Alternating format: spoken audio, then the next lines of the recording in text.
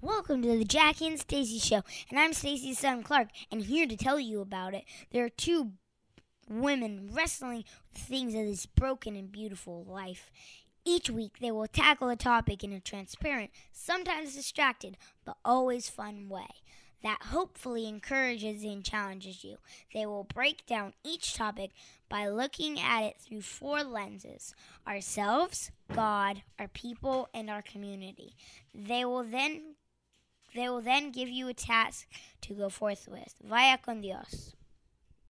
Guys, welcome back to the Jackie and Stacy Show. I'm Jackie.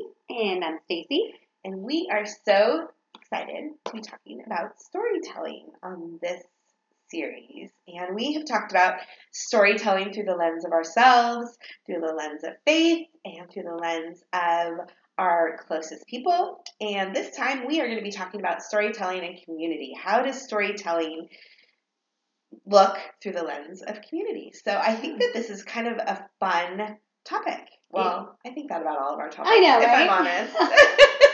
Well, the fun part about storytelling is that it is totally community, really. You're right. I mean, if you think about history, just everything was oral, passing down from families, and that's how we know about anything that happened yesterday. Yep. Well, maybe not yesterday, but yeah, yesterday. Anything. True. Because just because somebody told us about it. Yep. In fact, what's interesting, and maybe this is more appropriate for like our last episode, we talked about our close relationships, but I always find it funny when somebody who's like an adult goes, "Oh, I remember that happened when I was 3," and I'm like, "You remember the retelling of that? That's right. You don't really remember the thing." Yeah.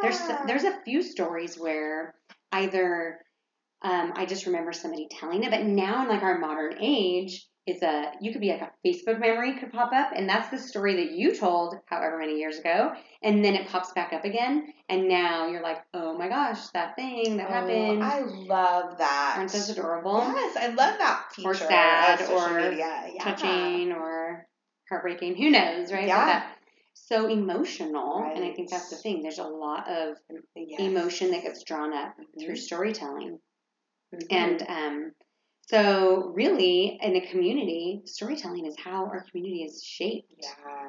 I mean, if you think about, if we start with history, that's how storytelling happened. I mean, think about how hieroglyphics were on a wall to tell a story of how things had happened. Yep.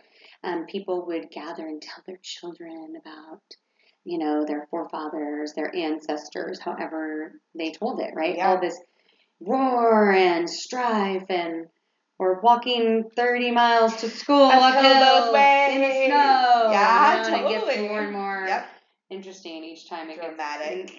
In each retelling. Yep. So there's like a few different ways that stories get told, and what I found is really interesting when I was reading about this in the internet was that 2/3 on the Googlies, 2/3 of the world are still oral learners. 2/3. I'm shocked at that because I feel like everybody is literate where I live, right? So my little tiny baby bubble that I live in. Bubble. So, and I apologize to our listeners that I can only really speak from my bubble because that's my only experience. That's why it's so important that we hear from you and you connect with us and kind of be like, that's not my bubble, sister. Right. Please tell us because we fully recognize that our perspectives are limited, just very limited and just ours. So, but that's what's interesting about storytelling is that I am telling, and everybody has always told the story from their perspective, right? Yeah. And people complain a lot about history because it's like the winner. They always say the winner tells the story, right? So when you read through, history, it's we killed you. A lot of times, it's life and death. So like in a war, everybody died and therefore did not get to tell their side of the story and how that went down. And so the winner tells things. And then, of course, when you're the winner, you're going to, like in the retelling. The facts a little bit. Yeah. They came out and they were 7 feet tall and da-da-da. So, anyway, that's super interesting. And what's fun is that we also tell stories, obviously, if we don't learn from our past. You're like, how does that go? Those who don't repeat. No. Something, yes, you get where I'm going, right? Everybody can fill in the blanks. Everybody knows. If we don't remember history, we're doomed to repeat it. Or those that who sounded don't, right. We'll go with that. Something like that. Yeah. Someone said that. Somebody please make a comment on the real quote. I'm paraphrasing. Yes. I no longer quote anything. I just say I'm paraphrasing. Brilliant. Okay. And so obviously there's all these stories. So I'm going to tell you guys a story about something that was like a folk tale growing up. And oftentimes folk tales, there's a meaning behind them, right? Think about like the boy who cried wolf. I've told that story to my kids when they were not being truthful and trying to build something up just for the fun of it. And I told them this story about this kid who was alone in the field and, really dramatized the whole thing. And my poor little son, he was probably 4, he started crying, because the wolf gobbled him up. Oh. And it was just like, and of course he's never told a lie ever since that day. Of course. It totally worked. Yeah. But I can remind him of it. And that's like the dramatic part about storytelling is that it really drives home the point. Yes. And so there's one in my family that we grew up and we always went to Bass Lake. Bass Lake is a skinny little lake in the Sierra Nevadas that's kind of by Yosemite in I guess mid-eastern California. Anyway. Did you say mid-eastern? Middle of California. It's like in the middle on the east. Yeah, Middle East California. You've never heard that? No. Okay, Mid-eastern California. Also a new word that Stacey has learned. Okay. Add that to my list, everybody. So we would go camping at Bass Lake every single summer. Okay, my mom, she had 6 kids. My dad rarely went. He was always just working. And my mom would take 6 kids tent camping. Amazing. No showers. Amazing. Running wild. Oftentimes, many of my other cousins and stuff, they'd be camping nearby. And so it was like a big community family event. Yeah. And at nighttime, you know how it goes when you're camping, right? You get firewood and everyone's got like a chair or something around the campfire. Yeah. And as it starts growing dusk at Bass Lake, when you're camping, you'll hear people cry out, Elmer! And somebody nearby in the next campsite would yell, Elmer! And then the next one goes, Elmer! Yes, and so the parents, for those who are first timers, would lean in close to the fire and let their kids know that many years ago, a young boy named Elmer wandered away from his family out into the woods all by himself after they told him not to. Ooh. And they're still looking for him to this day. Oh. And so this whole thing, and everybody in all the campsites. In my childhood, every single night, people would be yelling, Elmer. I mean, once somebody would start it, it would go all through all of the campsites. People would be hollering it. And, of course, all the little kids lean in closer to their mom. And they're not going to go wandering off. No, so very effective. That's the point of that story, is to tell this dramatic story, to have this purpose of not letting this kid wander away into the woods and be lost like Elmer. I love it. Don't be Elmer. Anyway, and of course that must be a super old story because even in my youth, nobody was named Elmer.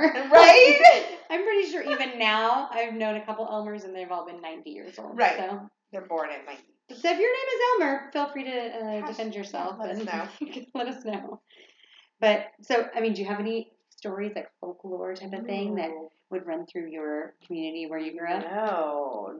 So that would be like the Bass Lake community. Yeah. And even now, we don't go camping there usually, but when we do, when it becomes dusk, we always call out, Elmer. Yeah.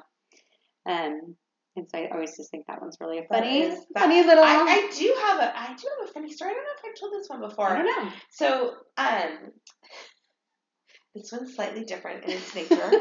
This one comes from the annals. Is that a word? Annals? Okay.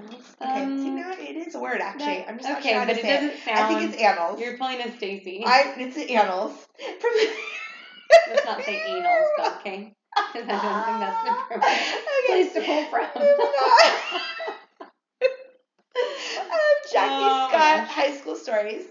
And, so let's see. I gotta set the stage. Are you ready? I'm ready. And the purpose of telling the story is ultimately this story happened when I was in 8th grade. My high school started in 8th grade, 8th through 12th, because it was a very challenging, academically challenging high school. So 8th grade was all about getting acclimated before your grades actually mattered for college admission. So, so for example, I had my 8th grade year, I had both Latin and French. So I had 2 languages. Wow. So anyways, it was 8th grade, and we had every day during break time, we called it break, but everyone would come together for announcements in the library.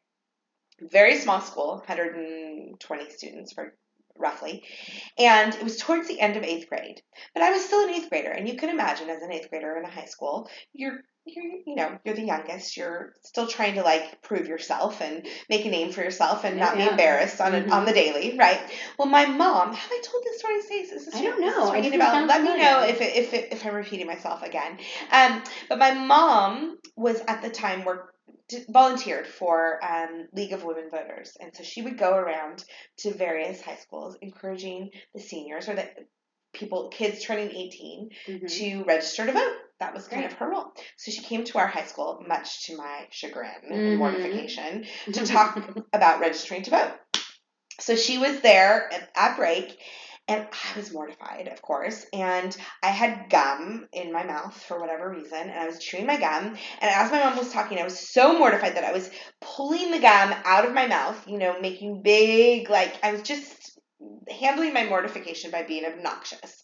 And someone, during my mom's speech, pointed to me and kind of showing my mom, look what your daughter's doing. And my mom looks at me, and in front of 120 kids and all of the staff and all of the teachers and everyone in the world, from my perspective, my mom says, "Oh, I know. Jacqueline has always had an unusual need for oral gratification." I am not kidding. That is what I am not kidding. Boy, was she popular after that. And you know what? She had no idea what she did to me. So in my senior yearbook, so this is 5 years later. No. Or 4 years later, I guess. That quote lives on in my senior yearbook because the people that were on yearbook staff, that story lived on for all of the rest of my years at high school. Yes, Jackie has an unusual need for oral gratification. I am not kidding! And my poor innocent mom, if you told her that story right now, she probably still would not understand why that was not okay. I'm not kidding. Sweet innocent mom. Exactly. But that story, at my expense, became kind of, I don't know, high school folklore. And yeah, that really happened. But it drew us together and created a community around my embarrassment. I feel like we just need to have a whole topic about embarrassment. Oh. I wrote it down. Oh, yeah, we definitely do, because I have my fair That share. would be so funny. That's so much probably fun. the pinnacle, but I have 2 or 3 others that rival it. So, oh, wow. Yeah, it's a true story. So there you go. Oh, my gosh. Storytelling. I love it. I don't know that really went with the topic. But. No, well, I'll tell you. Here's my quote from Jordan Peterson, who is an academic that really has a TED Talk, not about storytelling, but just about how perception creates reality. So it's really fascinating. I mean, it goes back and touches on many of our other topics that we've had, like self-fulfilling prophecy, which was our mantras and self-talk, our very first topic. Right.